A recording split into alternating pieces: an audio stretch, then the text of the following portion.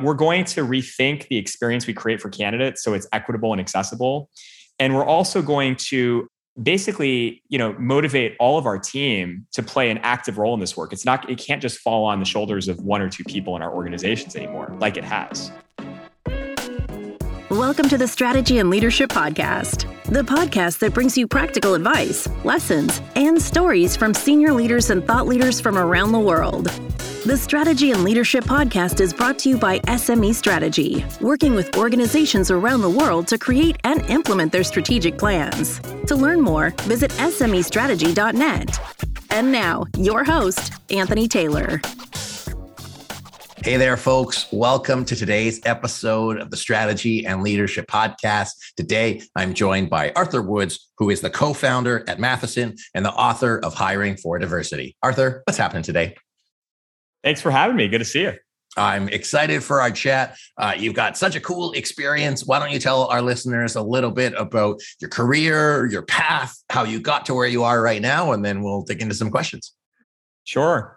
Well, for me, I started my first couple of companies in college. I had grown up in a single parent family, ended up in school, was one of the poorest kids in my class.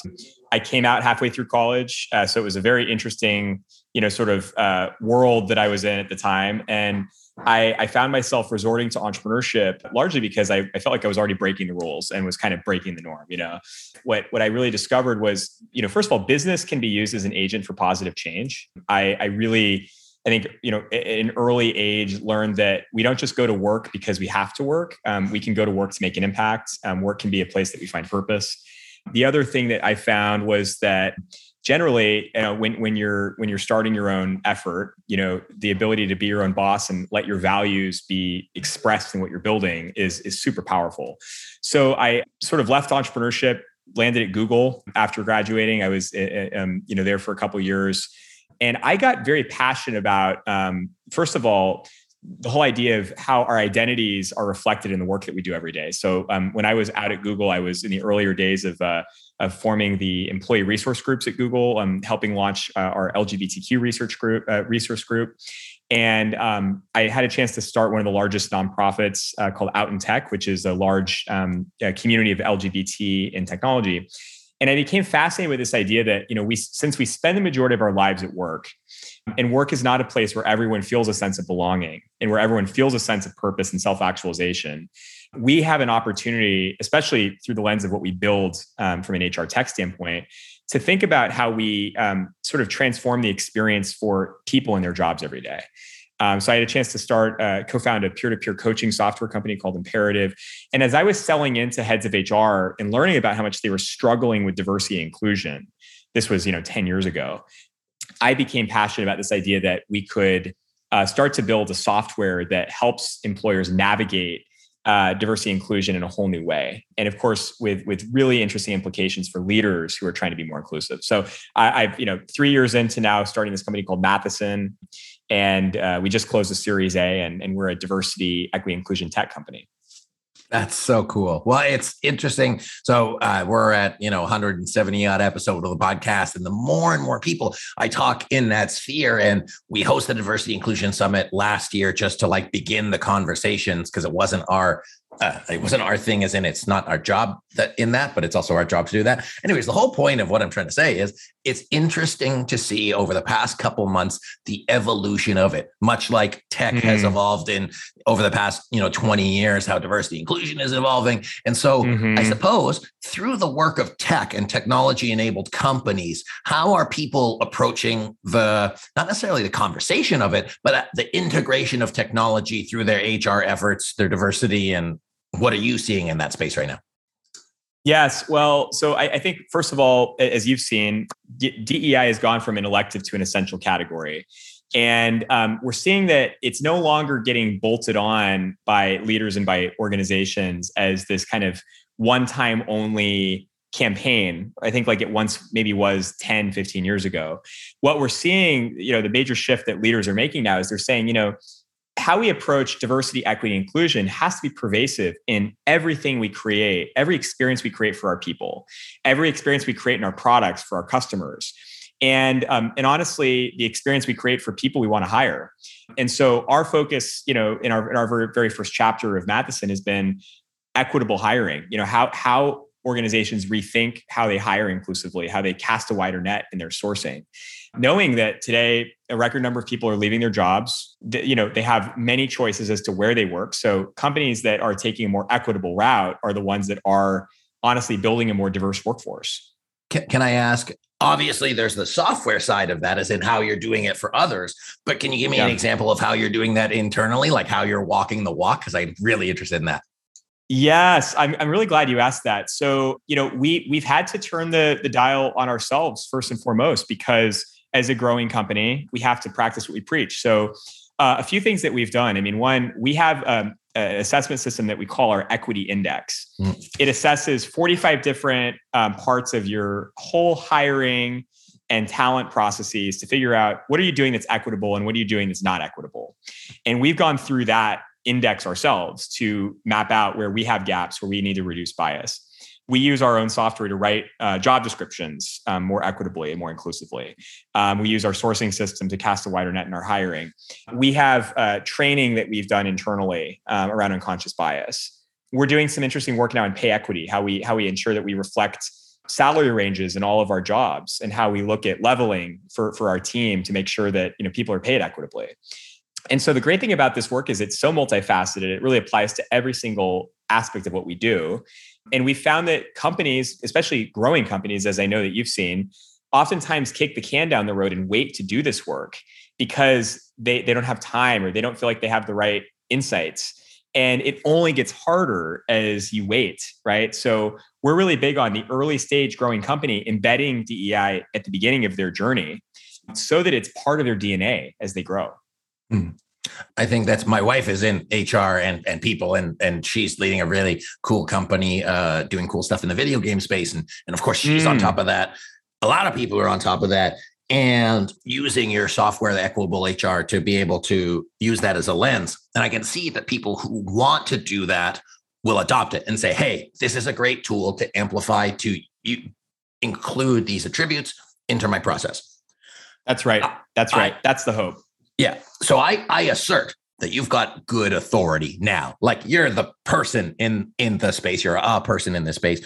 What was it like for you when you had no authority, when you kind of had to convince people that this was a thing? And I imagine that there's still either HR managers who you don't have to sell them, but you can't sell them. They have to want to buy it. But yeah, what was it like when you're trying to get people on board with this idea and you were facing resistance? And I ask because I assert that there are listeners who in their positions really want this, and then they have to convince their team members, their colleagues, that this is not the nice to have, it's a must have. And they're trying to make that mind switch. Do you get kind of what I'm trying to ask?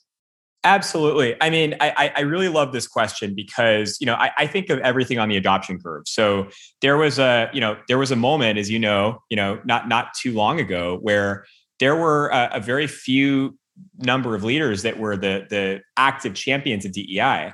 And we would call it kind of in the innovator or early adopter mode. And I think part of what really happened and what was catalyzed by the events of the last few years is diversity and inclusion became something that leaders all, in many cases, sort of reflected on and said, wow, I need to become a champion of this. And it really has to be reflected in the work that I lead every day. And I think we saw it. So we've sort of seen this work, the movement kind of cross the chasm to the, early majority or late majority. And I think what we found as sort of our posture in the beginning was not trying to force something that people weren't ready to hear, but instead to have a practical and kind of helpful narrative around this is just it's just good for business. And it's not impossible. It's not saying that you have to actually take your eye off of strategic business direction to implement. It can be embedded in what we do every day. And we didn't try to lead from a position of preaching or prescribing, instead just being helpful. And we ended up writing a book this last year, partly out of this kind of just desire to say, for the leader that wants to do this work, has a lot of intent, but hasn't had a chance to really translate it to impact, what are the helpful resources and guides that we can lay out to people that they can act on immediately, And that's always been our posture, not even trying to pretend to be the foremost experts or the only experts, just to say we want to be helpful. And if you're someone who wants to make progress, I think it's totally possible. It's just about getting the right insights. Yeah, absolutely. And so your background in education versus telling people or storytelling to communicate that makes sense to me. And one of the big challenges that I'm sure you see with people is, and just macro level, is it's hard to hire, it's hard to retain, or that's what's being said. And if we had to convince people that this is not just good, but it's good for business, but of course, we're probably in our own echo chamber. If you're having problems attracting and retaining people, I would invite you to consider that there's potentially a different approach to hiring talent, and that maybe your current approach is making it hard for you to hire and attract people. So, Arthur, do you think that is a valid statement for our listeners, no matter where they're at? Yeah. What's the definition of insanity? It's like repeating the same action, trying to achieve different outcomes, or believing it's going to achieve a different outcome, right? I think it's the same. I mean, we shouldn't pretend that if we repeat the same action, it's going to somehow yield like a different outcome, right? So when we think about kind of what needs to change, especially with our hiring, first of all, we look at the fact that our systems have been designed in a way where they've, in many cases, been inequitable. They haven't been accessible to all communities. An underrepresented job seeker who wasn't afforded the same mentorship and support, and whose resume and job profile doesn't show up the exact same way, could be passed over or could experience a great deal of bias in the hiring process. So we have to reframe. We have to really intentionally look at every stage of the way that we operate, right? We have to reframe sort of what it really means to be underrepresented. And it means a lot of unlearning, frankly, in order to get to a more equitable state. And I completely agree with what you said, which is if we don't make any of these changes, if we don't have any of this reflection, we're basically going to repeat the exact same system that we've had in place to date. And it's going to likely mean that our workforce looks the same that it does today. So what I love seeing is organizations kind of boldly saying, we're going to do things differently. We're going to reconsider those exorbitant requirements we put in a job that actually really lessened our pool to a very homogenous group, right? That wasn't very diverse. We're going to rethink the experience we create for candidates so it's equitable and accessible.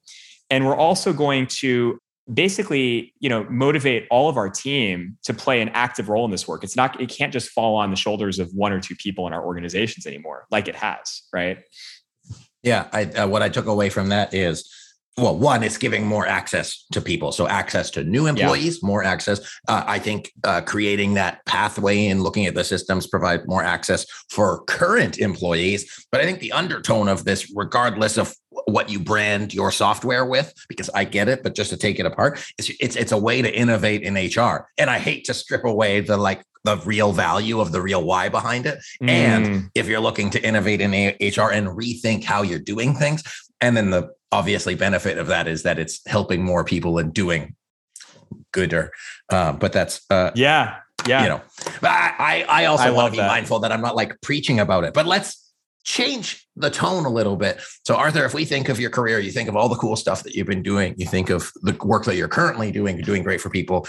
What are a couple of moments in your career that you totally got your butt kicked and you're like, whoa, okay, that was a really great learning for me, whether that's on the path of driving this DEI, whether that's through the path of being an employer or employee leading teams, whether that's as a founder and CEO or co-founder, what are some of those things that you're like, whoa, like that was a really great lesson for me as I've evolved? Yeah, I a couple things, in my work, and I think about, I've kind of been at this sort of always at the intersection of sort of inclusion and technology, right?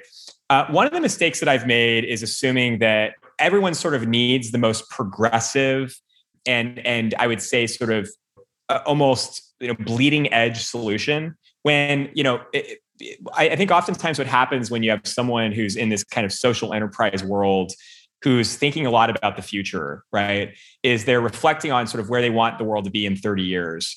And then they're sort of going straight there instead of realizing that like we need to bring people forward from where they're starting, right? And sometimes that sort of bleeding edge solution isn't actually a practical, accessible system for the person that we're trying to work with, right? So I've definitely made that mistake of going way too far out and actually having ideas or solutions that are so heady and so impractical for people where they are, that it's been more about designing for the audience and the mindset of where people are today, right?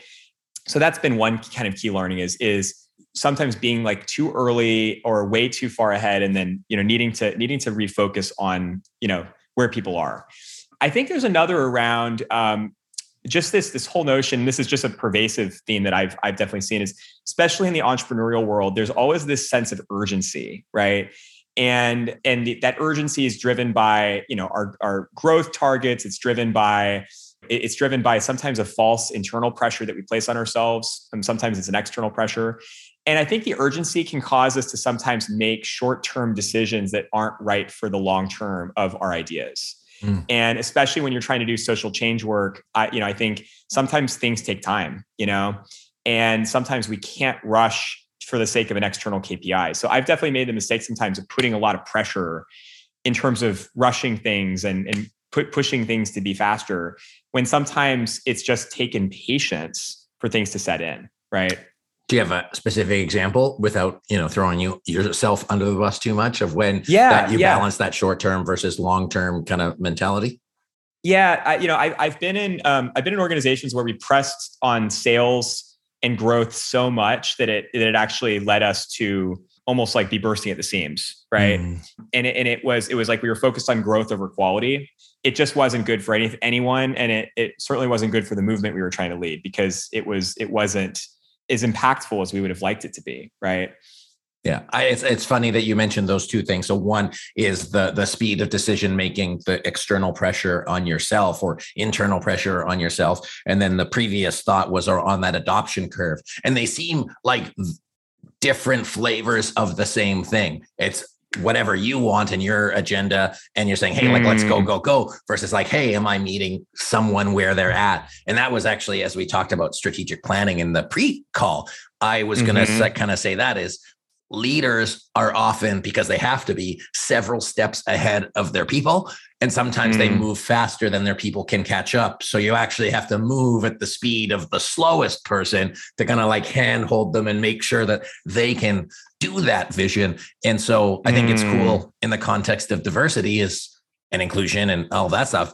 We know that there's people who are driving that forward, but we also know that there's people who are, way slower. And I think that the real progress from a society standpoint is when we can get the bottom end of it higher up, like raise the bar for everybody, versus have, 4% of the world be champions and then other 96, slow behind. So I'm interested to see how that translates. Thoughts?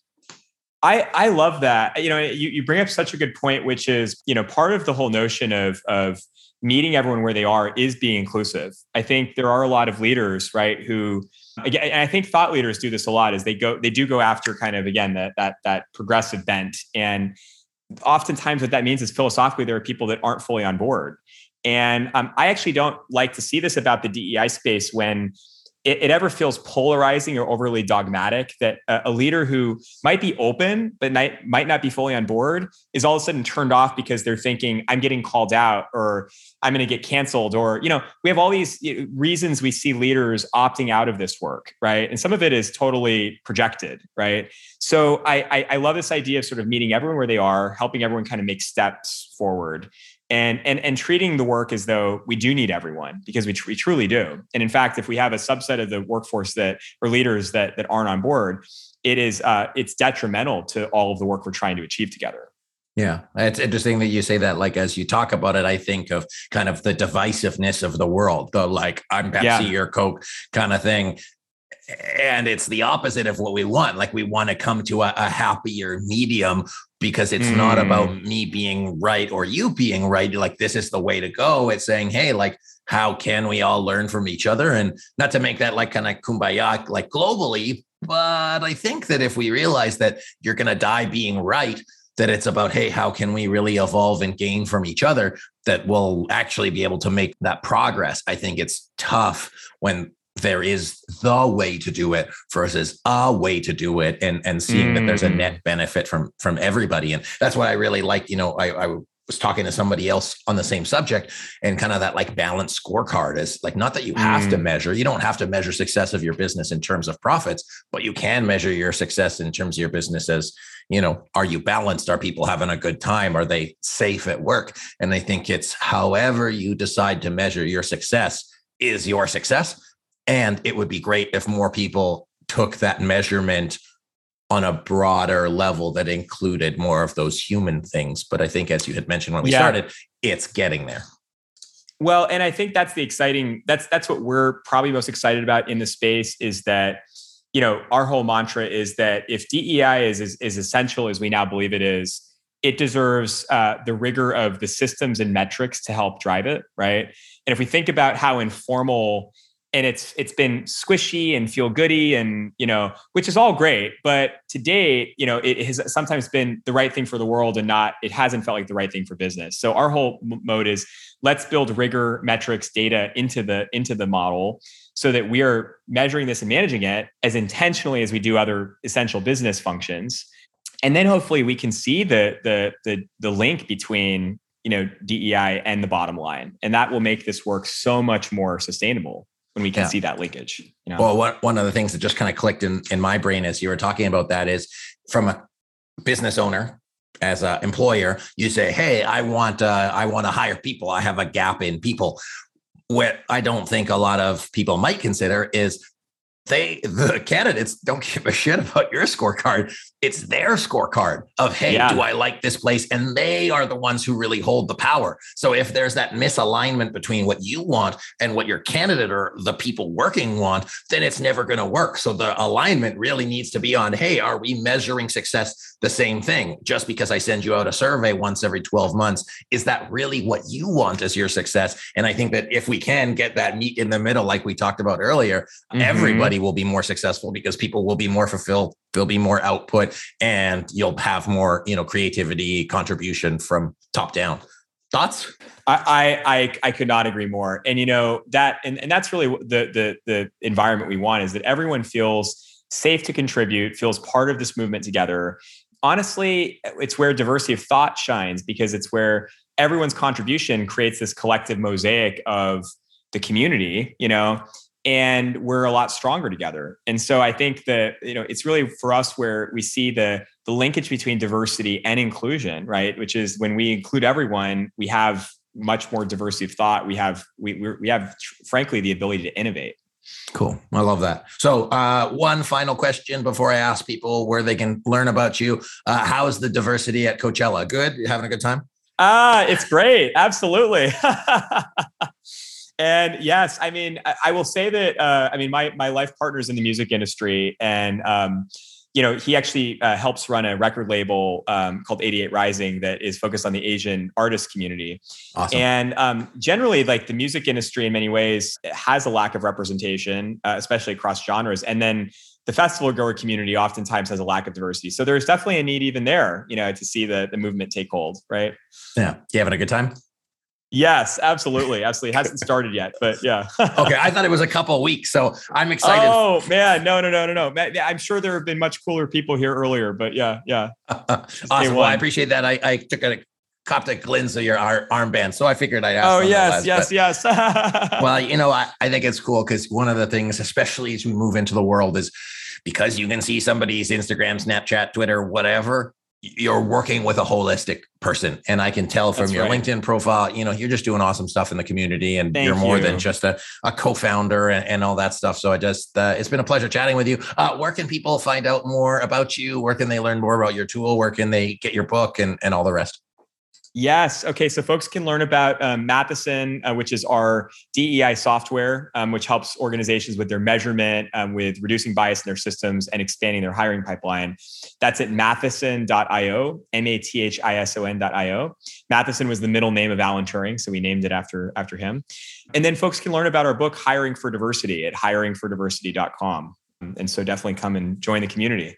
Awesome. Thanks, Arthur. Appreciate it. Thank you for having me. This was a blast. Oh, it's awesome, man. No, I think it's really cool what you're doing. I think the more accessible that tools for diversity can be and not make it an exclusive thing. So the more inclusivity can be, the easier it'll be for people to realize, hey, it's not that daunting, not that scary, and that there's a huge ROI out of it. So I'm excited to see what Matheson does for all the communities around the world. And I appreciate you, Arthur, for being here and chatting with me today. Oh, thank you for having me. Folks, this has been the Strategy and Leadership Podcast.